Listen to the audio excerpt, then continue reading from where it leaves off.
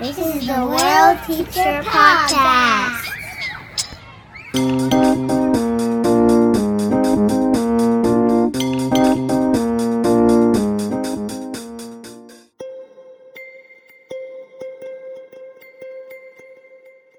Hey, what's up? This is Gareth Manning, and you are listening to the World Teacher Podcast. Part of my intent with this podcast has been to provide myself and others with an opportunity to explore some of the really interesting transformations happening all around us, all around the world. That said, I certainly have my biases, and this podcast will always reflect them. Some biases are explicit values, like caring about human and ecological flourishing, truth, justice, well-being, what I call progress, and so on. Some biases, on the other hand, are implicit, such that I tend to only notice them when others point them out. For instance, listeners have pointed out a significant Western bias in my topic and guest choices. I concede that to be the case, and I truly do appreciate the feedback. I'm working on it. But with respect to certain issues, not only do I have a set of biases, I have a very clear and strong agenda for personal and societal transformation. I'm not an educator by accident, you see. I haven't spent 15 years, more really, making personal and financial sacrifice after sacrifice after sacrifice for nothing. Nope. Folks, you're listening to a man on a mission. I've got a mission and I've got a vision, a truly beautiful vision, some would say, and if you're curious, I invite you to continue to listen as I build something of a thesis towards it through the World Teacher Podcast. This episode pertains to a core part of that vision, for it goes right to the heart of what it means to be a full human. We are emotional creatures, we are social creatures, we are super complex, complicated, contradictory, and above all, confused creatures, us, the human beings. Before all else, before we can build the world we want, we need to first understand what we are as humans, if we are to authentically create adaptive structures to meet our human needs. None of our major structures and systems, whether political, economic, cultural, or whatever, none of them, not a single one of them, was created with human needs in mind. Not one, not the needs of all humans. And this is especially true of mainstream schools, which were explicitly designed to limit, shape, constrain, and control the energies of young people. That is, to limit their capacity to threaten the status quo of a deeply inequitable, human, labor-dependent, industrializing economy. I could do 20 episodes on the history of schooling if need be, but I'm slightly bored of that topic. I'm also at a phase in my life where I'm much more interested in creating solutions than in finding, uncovering, or understanding problems. So this episode is about solutions. The topic is social and emotional learning in schools. It's one of the things I believe which, if we were to get it really right, would produce truly beautiful and powerfully transformative knock-on effects, and would really force us to reconsider and reshape nearly everything that is done in schools. My guest today hails from India. Her name is Nandini Chatterjee Singh. Nandini is a cognitive neuroscientist who works for the UNESCO MGIEP, a really terrific organization I'm very lucky to have discovered only very recently. UNESCO has a lot of arms, including the MGIEP, the Mahatma Gandhi Institute of Education for Peace and Sustainable Development. So Nandini Chatterjee Singh of the UNESCO MGIEP is here to talk about her leadership role in developing what I argue is probably the most parsimonious, thoughtful, practically implementable, and therefore the best articulation of the need for social and emotional learning I have yet seen. The report is called Rethinking Learning, a review of social and emotional learning for education systems. It's not the kind of reading the general public usually buys into or seeks out, sadly, but if you're listening to this, you're not exactly the average member of the general public, are you? So please do check it out. Due to time constraints, we were only able to scratch the surface of its contents in this conversation, but it really does merit much more analysis. Implementing its findings will make the world a better place. I promise. This is me and Nandini from UNESCO MGIEP on the neuroscience of social and emotional learning. So Nandini, thank you so much for coming on.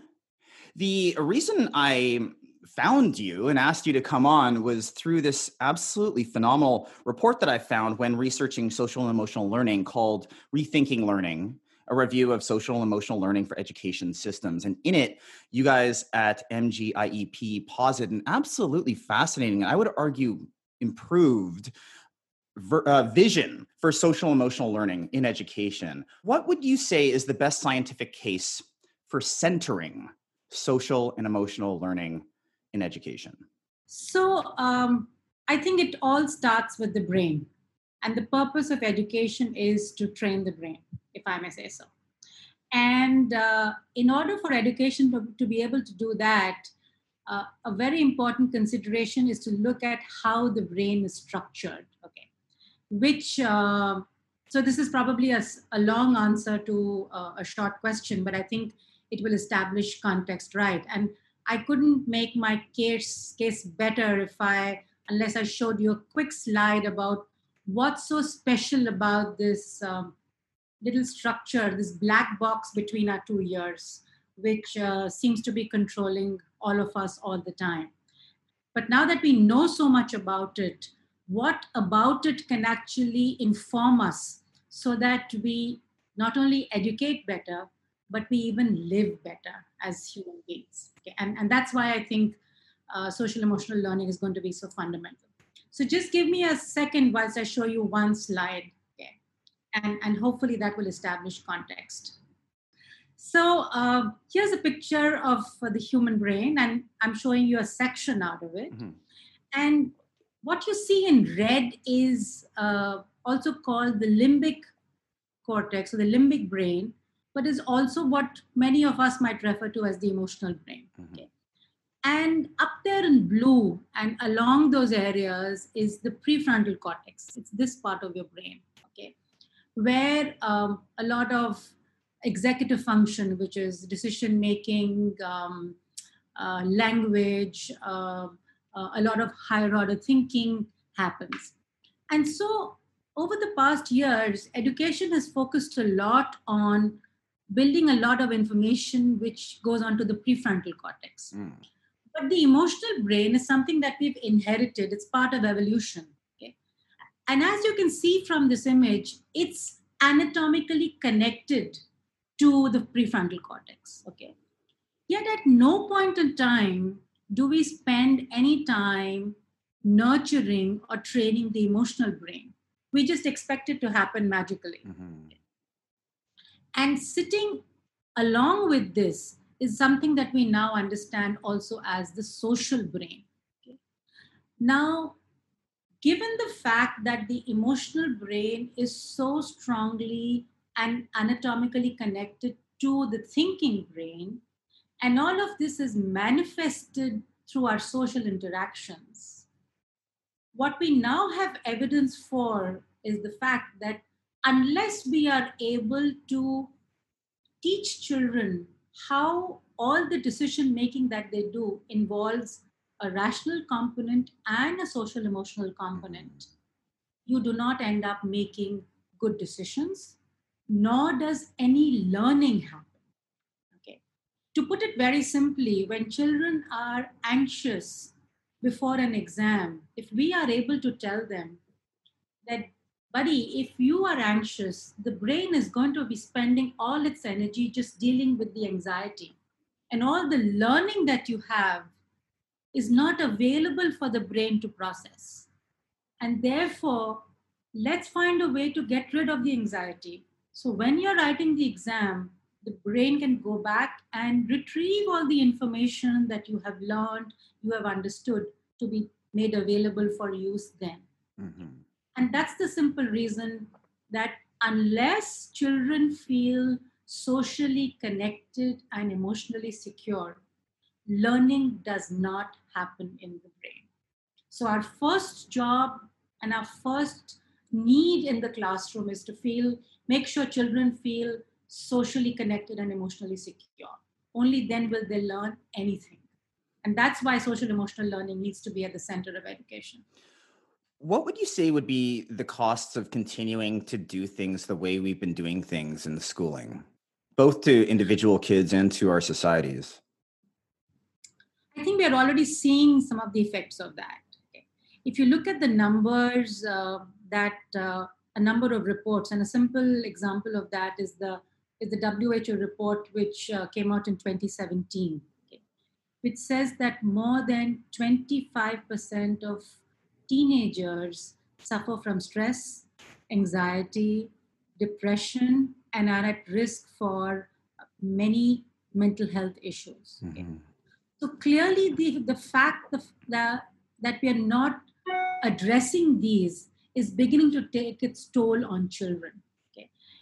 If there's anything that we need to be worried about today, it's really social and mental health in society today. And I think if anything else, the COVID crisis has just brought this up to the fore. Being isolated, physically distanced, and I want to emphasize this, we are only physically distanced. If we are able to stay socially connected, and that's one place where technology can be a very big help, then a lot of this fear of isolation can actually sort of go away and begin to allow us to realize that this is a passing phase. I'm still connected to people. So if we are able to find ways that students and adults and children can connect in some way, socially connect. It's that important to the brain to feel socially connected, because only then will the positive emotion kick in, that my social connect is making me feel good. There are people who care for me. I'm still able to interact, and therefore I can continue with learning or whatever else I'm doing. Just because I can't physically see you or connect with you or touch you doesn't mean I'm socially distanced from you. That's really fascinating. So you're saying like it's sufficient for us, for say young people or anyone, to have like a psychological degree of connection, such that like they're speaking, interacting, say online, and that could be enough because it feels close enough to the real life thing, and that touch itself isn't necessary. Is that what you're saying? Well, we can certainly manage without it, without reaching out to our friends immediately right now. But if we are completely out of touch, so example, if you're living all by yourself, I can imagine that becoming an issue. But this is where the family begins to step in. And so if what your friends and your classmates were doing for you, if now parents can take on the roles of becoming not just parents, but friends too for children, I think we will begin to build very interesting new family networks, which can function as very stable social networks at home. So I've actually used this time to rediscover my children. Oh, that's awesome. And they're both, sort of between the ages of 16 and 20. And they're becoming individuals in their own right. And just spending so much time with them in the same space is helping me discover them in so many new ways. And now we are becoming friends as we are doing that. And we conducted a short dialogue a couple of months ago with kids from 7 countries. And it was amazing how much kids who were able to connect with back at home and with families were coping so much better with the lockdown vis-a-vis those who just chose to stay isolated. That's been my observation entirely. I think it really depends. It's great to have these online connections, but I think it's also important to have like some home-based connections as well. I really worry about a lot of kids who are completely isolated and really struggle within their own family dynamics, particularly based on like having different identities than those their parents can understand. And there's a lot of additional challenges that people are facing in this context that really concern me. And I think that schools really need to jump in as much as they can to help kids manage emotionally and socially, way more so than they've ever done in the past. Absolutely, absolutely. And I think a conversation that keeps coming back again and again is, how do we establish back social community? Every school is, every teacher is who's concerned about their students says, how do we establish community back? And because a good teacher realizes that space that you create in your classroom, it almost becomes like a sacred space. It should. And if you are able to do that online through some means, then you've cracked it. then you'll be able to get across to your kids, So we really have to find ways of doing that. And one of the things I've been telling teachers is maybe you need to change your persona a little bit, and let them know that, there are days that you are feeling lousy too, you just don't feel like teaching today. So let's just chat in class today. And the student begins to realize that you're human too, or you can share stories one day, or you can take breaks one day and say, I really messed up my meal last night. Or do you have something interesting I could share? I have no idea what I'm going to cook for dinner tonight, And kids begin to realize that they are humans who've come together to learn. Absolutely. You couldn't be more correct. This is the key to everything. If you want to be an effective teacher, absolutely 100% the key is rapport and relationships. You do that and everything else just happens. It's easy. Kids are brilliant. They don't really need your presumed genius. What they need is connection and love and support. And then there's lots of like small things we can do to actually facilitate that more optimally than less. But yes, like know the students. It's so important. You have gone way, way farther than that, though, in the construction of the framework that you guys are positing that you call the EMC Square framework. And in it, you have 4 different components that you see as utterly essential and as the key components for social and emotional learning. There's different like paradigms out there. I think this one's better. What are your 4 components? How did you come to them? And what would implementation of these look like? Okay. So, well, I'm to start with, I'm delighted that you like the framework. And, love the framework. I love that. And I think we are all very inspired because we managed to attach it to something that's precious to all of us, EMC Square. Okay. So that's the framework. And I think we were very lucky that we were able to fit this into it. It was done by a colleague of mine, also at MJIP, called Archana. And she came up with fitting this really in. So the 4 components really stand for empathy, mindfulness, compassion, and critical inquiry. Mm-hmm. Okay. And let me try and break it down to why we chose these 4 components and what backs the science behind it. Okay. So couple of things that we've been very cognizant of when we came up with this framework is we wanted students to have agency. Mm. We wanted to build on this very important finding from the neurosciences, from social cognition, which is namely that of theory of mind. Okay, and how empathy is at the root of it. Okay? So the fact that when you eat an ice cream, and I'm watching you eat an ice cream, gets me to salivate, want to eat that ice cream. The same network also gets activated when a child is running across the classroom and hits a table and falls. And the teacher goes, ah, or a friend goes, ah, It's not that they've been hurt, but they know that that child has been hurt. And because they have empathy, they can resonate with what that hurt is. So I can simulate that feeling. But coming from UNESCO, where the world is our stage and we seek to build global citizenship, a very conscious component in building empathy is to have empathy not just for the people whom you love and know, but the need to have empathy for mankind, Yes. beyond people who look and behave like you, because we first need to put them as human beings. Yes. Okay. So the notion of empathy was very central and needs to be cultivated. What's very encouraging is we are born with empathy. We just need to nurture it. So if you look at very young kids, they have natural empathy for each other and for all, whether it's animals, it's plants. Children have no fear. Okay, it's adults who teach them fear. And so we want to nurture this concept of empathy that exists in human beings naturally by providing the right atmosphere and the right behaviors around them. The second is mindfulness.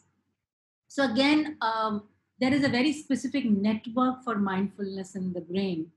And there is very exciting work to show that a wandering mind is an unhappy mind. Okay. It's a very, very powerful paper published by Klingsworth, I forget the year. And they did a very interesting study, and they just picked up the phone and spoke to dozens of students across the United States and just asked them one question about what are you doing, what are you thinking of. And there were 3 questions, and what emerged from that study was that most people are not focused on what they are doing, but the mind is wandering. And they found that people whose minds were wandering were unhappy. The third is compassion. Okay.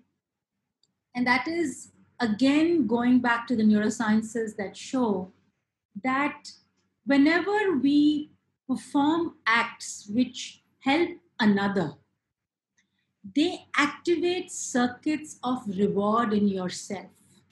Okay. And that's a very powerful feeling. Sure is. If you want to feel good, and you feel good when you're doing good for someone else, that's like a double whammy, right? You're making somebody else's life better, but in the process feeling good about it too. Okay. So that's the compassion that comes out of it. And if you think about it, it's the same kind of happy feeling that you get when you eat a good meal or you drink a good glass of wine. The feel good feeling that comes in, that this is life, this feels good. Okay. With compassion, it gets even more heady at times. Okay.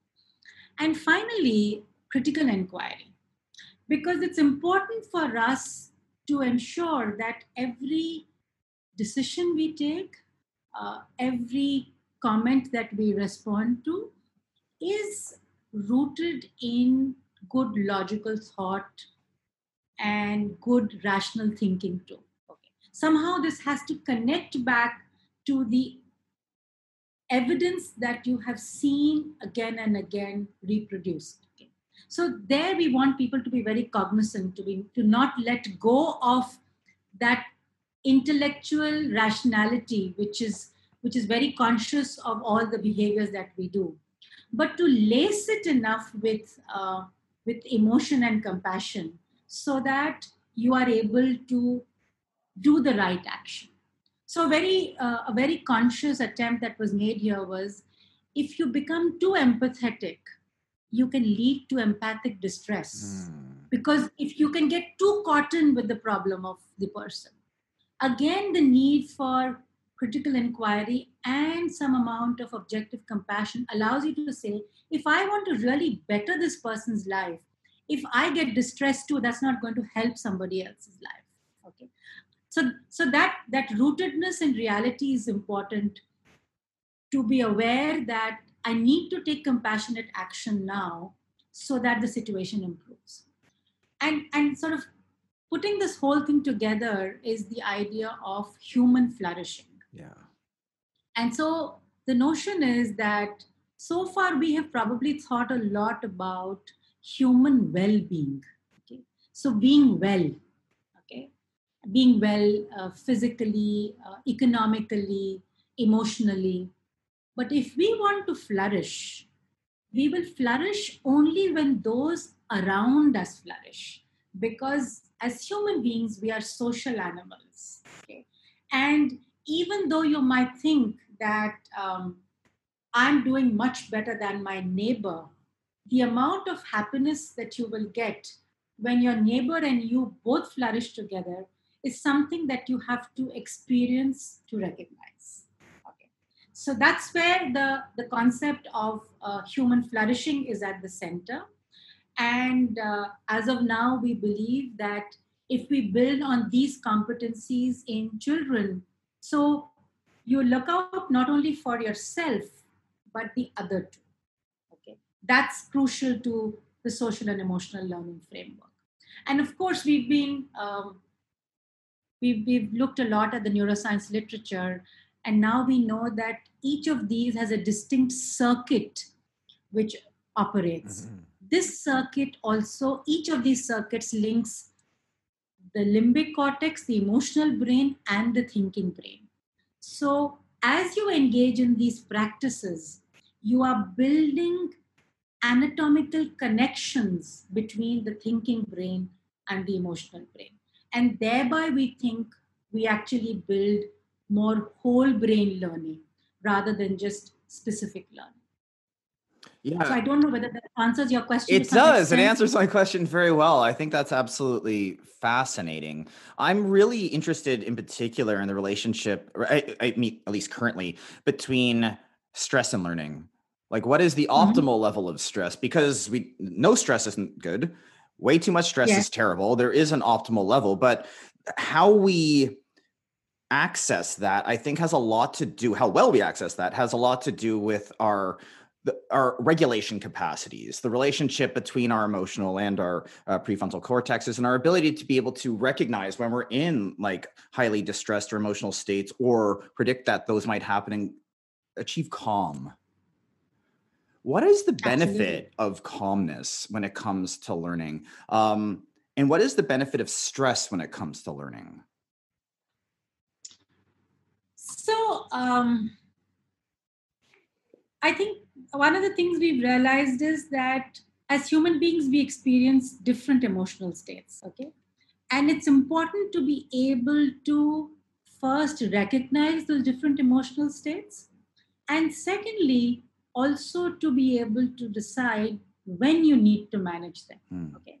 And that's why emotional literacy and emotional regulation has become such an important yet a difficult subject to deal with. It doesn't come easily. I think we all learn from it every single day. Okay, I don't think you ever stop learning about how well you can manage your emotions and your actions. For sure. So the best thing about being calm from a neuroscience point of view is you can experience a feel of I would say in many ways in some kind of a resting state or a blissful state. I don't think I have ever been completely calm. Really? I'm still looking for it.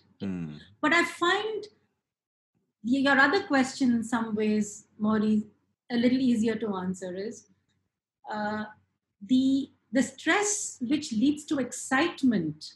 I think not only gets my brain into an active state, but also gets the right kind of neurotransmitters going, which are so important for learning. So it's not, I mean, the whole process of learning involves so much, It involves an interaction of engagement, of motivation, of reward. All of this comes together in order to be able to learn. Okay? So if I'm completely calm, I'm first receptive to information, which is what you want to be when information is coming in. You're not distracted, you're focused, and so you're completely focused on the information coming in. So I would say that's probably the best mindful state you can be in learning. So it really helps with attention. But once is that right? Say that again. So it really helps with attention. Is that what you're saying? It really helps. It really directs your attention. When you're calm, you can direct your attention on what's being presented to you. Okay. Once that the sensory information comes in and you process it, it can either put you in an excited state, or it can make you indifferent, or it could send you into boredom that, oh, this doesn't matter to me. Let's hope every new information starts up with a state of excitedness. What's important is to continue to keep the brain excited. Okay? And this is really one place where a teacher in a class can use either a story or sometimes even something as simple as a modulated voice to make sure that the brain stays engaged. Okay? So if I talk like this, it gets very boring very soon. Sure. But if I talk like that, then the brain is more excited because we know that's how the brain functions. It responds to changes in sensory information. Okay. So clearly the the mindful state helps draw attention to receive the information. After that, to keep the brain engaged in learning is really the challenge of uh, the teacher and the pedagogy being employed during that process. Okay, so what level of stress you take it to is there up to the teacher. If you make it so complicated that the brain gets to a state where it can't understand anything, it will switch off and go into a state of calm where it's reaching out to something else, or it goes to a stage of distraction. Okay. It can lead to either of the two. Very often to a stage of distraction where the mind begins to wander, and then you don't know. If it wanders into a pleasant state, then the student might feel good, but it can also just lead to complete distraction and a bit of a waste, I would say, Sure. of good, powerful time in the classroom. But yes, you're absolutely right. Stress and the right amount of it is certainly at times necessary to get the adrenaline going. Okay? It gives you that push a little bit to do something further. And if learning can begin to drive it, if after that the learning takes over, which is where we say if learning becomes or motivation is intrinsic, if you learn for the sake of learning and not to be able to get marks or to please somebody, but just the notion that, oh, this is why the sky is blue, it's such a fascinating idea, I just want to know more about it.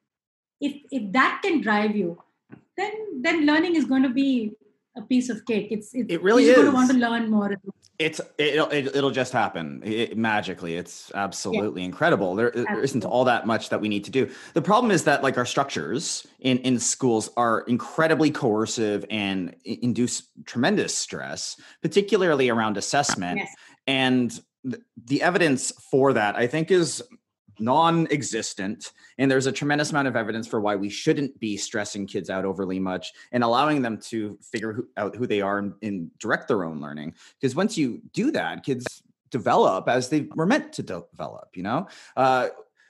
Abraham Maslow has a really interesting quote from a very long time ago, which was something to the effect of, and I'm going to destroy it, but what you want to do is make a rose a good rose. You don't want to turn a rose into like a tree or a lily or something else. You respect the individuality of the learner and you try to figure out what their needs are and you help them grow in their own way. But if we've decided as school systems that there's only one way or there's 6 ways, whatever, that necessarily doesn't respect individuality and therefore the brain. And we now know, of course, that every brain is wired differently. Okay. And our assumption when we get into the classroom is, I have 30 copies of the same brain. And you couldn't be more wrong. You have 30 different brains. Okay. It's not 30 copies of the one brain. They're all 30 different brains. And so you can imagine how difficult it is going to be for a teacher. But that's also the reason why a teacher needs to adopt multiple approaches. But I also think that gives great power to a teacher, because, and this is something I tell teachers every time I see them. I was like, if anybody is playing God on this earth, it's teachers. You are wiring the brains of our children. If you wire them right, you're going to have a bunch of happy people going out into the world. And so if you demonstrate the right behaviors, children are going to pick that up. Children spend so many hours of the day with teachers, after home at school. And the periods when they are at school are the times when the brain is at its best in development. The neuroplasticity of the brain is at its maximal. And so at our younger ages, and I really think this is a plea that we are putting out to many more people, is we need to put in our best efforts at the youngest stages, because the brain is so plastic. You can mold it into anything. It's like a sponge. So if we teach our kids the right things between those ages of 4 and 8, when the line for development it's almost linear, the kids are growing so fast that you will have set the foundations for the future. So what would your ideal imagined classroom or learning environment look like if we were to integrate these 4 principles of the EMC Square framework? So whether it's online or it's in person, I think what would be wonderful is if we can position learning in the classroom from an inquiry approach. Okay, so let's start asking questions about whatever we want to learn more about, and encourage students to ask questions back. So we start by asking questions, we come together, we collaborate to find answers, we pause to reflect when we have learned something to see whether we have learned enough or do we need to learn more. Is all of this making sense? So this whole notion of pausing to do a reflection or a mindfulness exercise. So you're connecting back with your body, that is my brain, is my stomach all feeling good about what I'm learning. So our bodies speak to us when we are learning, but we don't pay too much attention to them. Okay? So if we can regularly pause and connect back with our body, sometimes they tell us, we are hungry. Sometimes they tell us this is not seeming right, and you realize that's because you've not understood the concept too well, and some of it is getting reflected in the muscles of your stomach too. Okay, so you need to probably hear that and probably come back and ask the teacher that, can you go back over that concept again, or here's my question with it. And then along the classroom also begin to see that maybe somebody else asked a question, and you realize that's a different perspective from what you were bringing in. And you realize, oh, that's a different way of thinking about the question too. So how you open up your brain also to recognize that different people think in different ways. Okay? To recognize that that point of view can be different from your point of view, and that's okay. That doesn't mean that that person cannot be your friend because he or she thinks differently from you. So if I'm able to do this and advance my learning in the classroom, okay, I think the classroom would be a fun place. And if there were places where I did not understand, can I pause, and can I be provided an opportunity where in a small group we can even discuss this issue? Okay, so people will share their learnings and say, this is how I think about it, and this is how I thought about it. And that collective learning is something that I also learn from. So learning from your peer is something which needs to come into the classroom a little more too, because it not only establishes the social connect and coming together also brings about an emotional good feeling of learning together. So if we are able to have in a 30-minute classroom session, 2 5-minute sessions where kids can come into groups to discuss some things, I think the classroom, it might become a little noisy, but it'll become a much happier classroom. And this could probably be something we can use from kindergarten right up to higher secondary school. Absolutely. What you're describing to me sounds like just very good pedagogy. It also sounds like you're describing it as more innovative than I think it might be in certain contexts. I'm really curious about the Indian context of schools. And what is that? I've never been to India. I still haven't been to India. I was supposed to go this year and didn't happen because of COVID. But what is an Indian school look like? I've heard that they have schools of like 5,000 kids and stuff like that in some cases. I imagine there's massive variance. Well, absolutely. So you hit the nail on the head there. There's massive variance. You can have a classroom with as many as 100 kids. You can have a classroom with as few as 12 kids in a classroom. Mm-hmm. Okay, and a lot of it is really determined by socioeconomic strata, But there's also a lot of rote learning in places in schools. But there are also schools where you have classes out in the open, or you learn a lot with nature. So the variance in schools in India is massive, absolutely.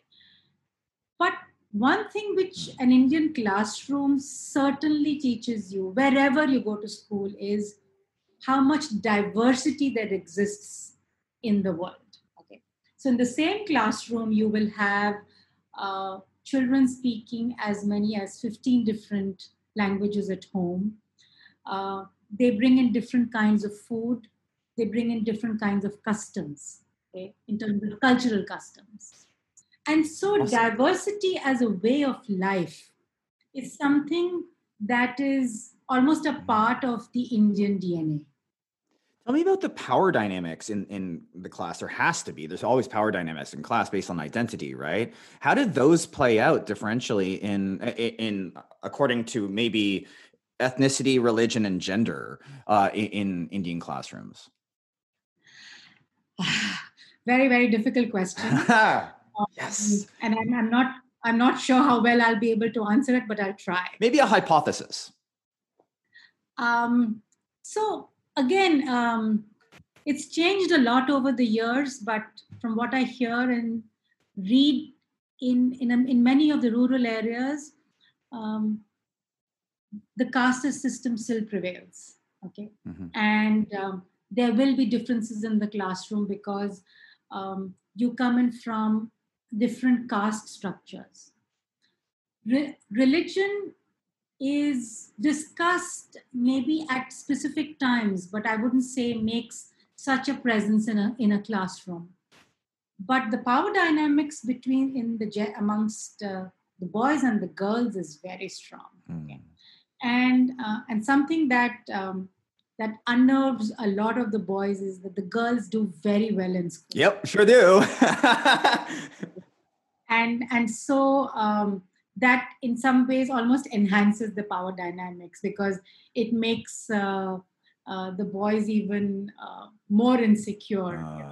That not only has the young girl probably worked at home before coming to school, she's just doing so much better at school, and that's often given rise to this very difficult notion of how there is a hunger to learn because you're deprived of it, and how deprivation can at times probably act as this one of the strongest stimuli to get people and children to get something, and it's amazing how many people who can't even who might not be able to afford it will put together all their savings to be able to send their child to an English medium school, because somehow the power of being able to speak in the English language is going to open up opportunity for you. Okay, and something which I discovered last week was from a colleague of mine, and they're doing virtual dialogues with students across different parts of the world, as well as parents, about what they expect from education and what they think education is for. And it's interesting, but in Asia, there is still so much gratitude if you are able to get education. Whereas in the West, in many of the privileged countries, education is taken as a right. And entitlement, really, which is good. It is very good. But I wonder when this attitude will change in India and in other Asian countries too, who are just grateful that their kids are able to go to school. I mean, there are enough first-generation learners in India. Kids who are somebody in the family is going to the school for the first time. Wow, I've never heard that concept before. First generation learner. Well, they're not first generation learner, they're first generation schooler or something like that. But like, wow. Yeah. And so there's nobody at home to help you with homework because nobody at home knows how to read. And it's changing, but these are situations that need to be kept in mind. And yet this child might be an extremely sharing child because the home he or she comes from is a loving, caring, sharing home. which essentially says social emotional learning and literacy are no longer linked. These are human traits. Okay, and they should never be confused to say that just because you come from a higher socioeconomic class or you're highly educated that you will have high social emotional skills. By no means. Sometimes the poorest in terms of socioeconomic strata might be the most well equipped and the most skilled social and emotional beings that we've seen. Absolutely. I think almost anybody who travels around much of the world sees this again and again and again and again. You can go into some really quite poor communities and see some absolutely joyous, connected people, so long as they have certain basic needs met. Not saying that we should allow those situations to persist, but I do see them as learning opportunities for the rest of us. And by contrast, you see billionaires who are absolutely narcissistically maniacal and just their whole life is about ruining other people's lives. And those are sick people. They shouldn't be put up as role models, but our entire capitalist system does, and that's problematic. But getting back to what you guys are doing, so I'm so fascinated by the Indian context, and one of the things that you guys have seen as an opportunity is digital, and Yes. So yes, you've got kids, millions of kids all over the place, but there are increasing opportunities to connect online. So, and you guys Yes. see that as a huge avenue for growth. Yes. Please tell me about all that stuff that you're doing as well. So I think very early on, and this is where probably, as Anantha says, the director of MGIP, that if in order to be able to scale what we want to do, digital is going to be the way to go. Okay? And so right from the start, we have taken on this mandate of wanting to build or find ways to embed social and emotional learning into classroom curricula using the digital medium. And another very conscious approach that we took was that taking a textbook and making a PDF file and showing it or putting it onto a PowerPoint does not make that digital learning. Okay? You have to do digital pedagogy. Okay? So you have to design pedagogy for the digital medium. And technology is really so powerful today that it can be done. I mean, imagine two students having a dialogue like you and I are talking, how much they would learn from each other, without having to travel. And that exchange in terms of dialogue can be so powerful. So we created a whole new framework, which we call Libre. It's the idea is to liberate the mind. It's a French word, which means liberate the mind. Yeah. And the idea is to use evidence-based data to say that if your classroom pedagogy uses storytelling, uses reflection, uses dialogue, and uses games, you can actually teach anything you want to kids online. Okay? And there are so many resources available across the world these days which can be shared very easily, and people are very happy to share these resources. I must say it's been very gratifying to see how much people are creating to share across the world. Okay? Yeah, educators are really nice. They're generally really compassionate, people. And so we've created a learning platform called Framerspace. Okay? Framerspace, and it's free, it's online. It's a platform to build curricula, to disseminate curricula, to co-create curricula. So teachers and students can even build lessons together. And you can you can put in a game, you can put in a video because the video tells the story very powerfully. You can use comic strips to be able to bring into the classroom to discuss maybe a difficult idea by having two people having a conversation. So we've used all of these features to build classroom lessons. We call them modules. Okay? And the whole notion is that after, say, children are about 12 or 13, we think they are now ready to be able to do some of this learning on their own. They learn actually more when they are talking more to their kids than by just learning with their friends, rather than just learning by themselves. So we are moving the conversation after the kids are about 12 or 13 a little more to the online medium, where we want to use the teacher more to facilitate the discussion. Okay, but the kids to start to learn on their own, the teacher to take on more of the role of the facilitator. Okay, and maybe at times come in to do something specific in the classroom, but to use this online medium to actually bring the best of what's available. Somebody else might be teaching a concept in calculus much better than you are. It's reach out to that professor and do that video in the classroom and then discuss issues. That's perfectly okay to be able to do that. Okay, and then to be able to blend in by saying, okay, we've done a lot of reading or exercises right now. Let's now do this through a game. So let's do an exercise in climate change by putting in parameters on how much oxygen, how much carbon dioxide, and let's see what the outcome is going to be. If we increase the number of cars here. So now children suddenly become active citizens who are almost doing policy planning on what happens if these different parameters change. And therefore they become our agents for climate change.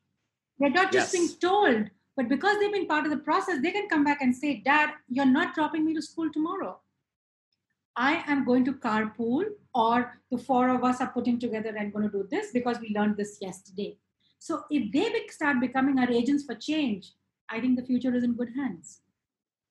Couldn't agree more. You're absolutely correct about that. And so I'm a social science teacher, yeah? And it is absolutely amazing the ideas kids will come up with if you just let them and you really create the conditions. They need a tremendous amount of background knowledge in social sciences in particular. It needs to be interdisciplinary for it to make any sense. And it needs to be absolutely connected to real world problems. But once you set up those conditions, kids will shine. They will absolutely understand, for one, but they'll problem solve solutions that adults just don't come up with because we're kind of like socialized into our roles through our institutions and whatnot.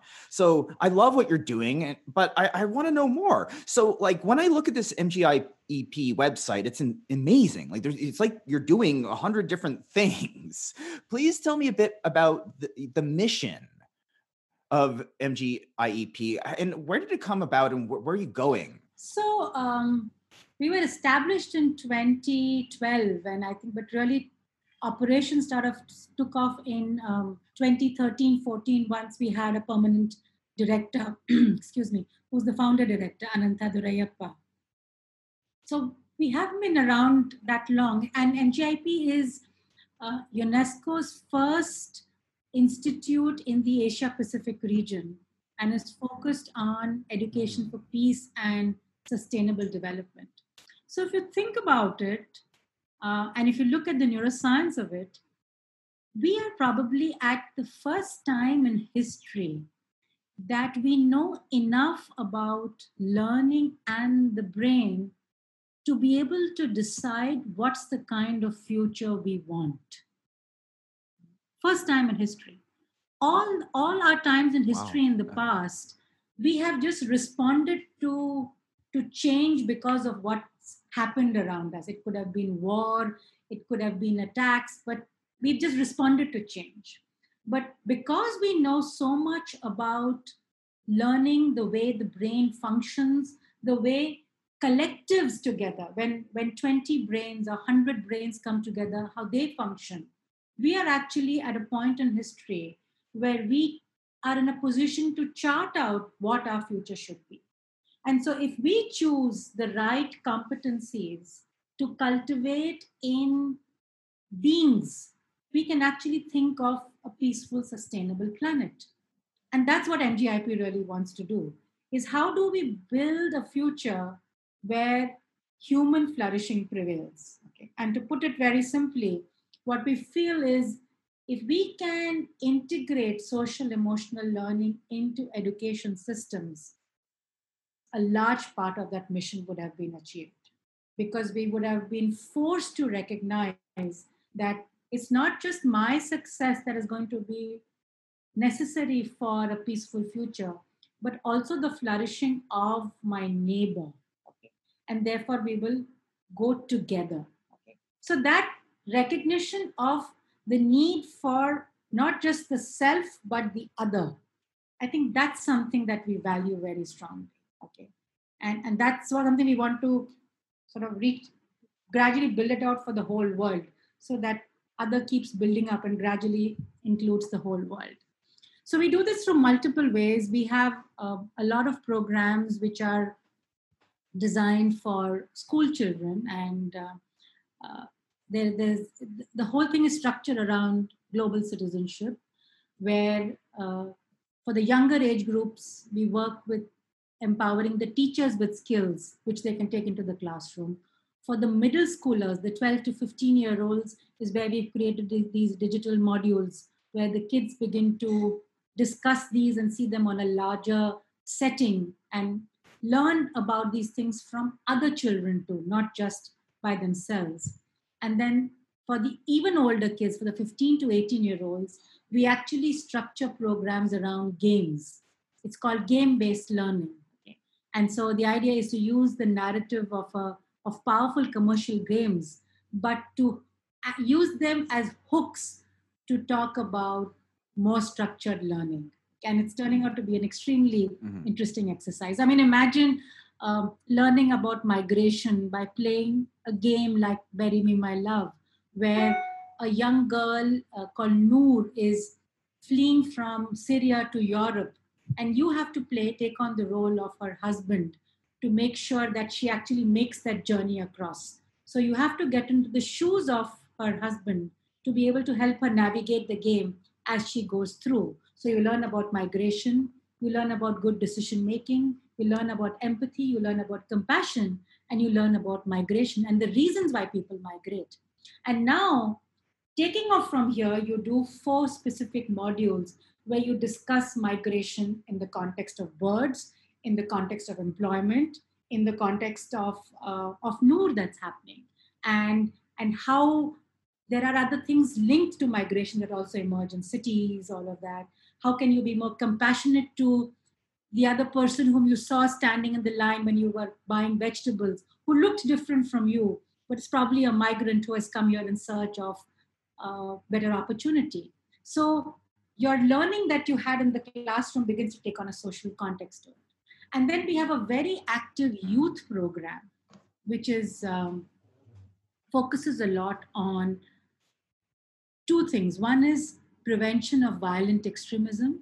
How do we work with youth to be able to, again, inculcate social and emotional skills, but also to be able to try and bring them into the discussion whereby we begin to help them address frustration that they encounter, so that it's directed not towards violence, but towards growth and towards engagement. And so one important part of that whole notion towards social emotional learning is a program on the kindness campaign. So we are trying to collect 250,000 acts of kindness. Love this idea. Across the world. And we hope to be soon talking about a day that can be devoted to kindness. Okay, so just like you have a day for nonviolence, if we can all decide to have a day of kindness. Can we make it not like September the 6th, but instead like Kindness Tuesdays? Let's do it more regularly. Absolutely. But again, the notion being that every time you are kind to somebody, you're actually being kind to yourself too, because you could feel good too, right? Coming back to that same idea of the reward networks. So kindness is what's going to keep this world going, and to somehow make that the center of this conversation and a lot of the purpose that we want to teach our kids. And I long for a day when kids will come home from school and parents will not ask how many marks you got today, but how many acts of kindness you did today. And then we know that the world is going to be a happy place. It's beautiful. Yeah. Where do you see your work going? So I see, so we've recently, after the success of this Rethinking Learning report and the number of people whom we found resonated with this idea, we have now put together a collective for social emotional learning.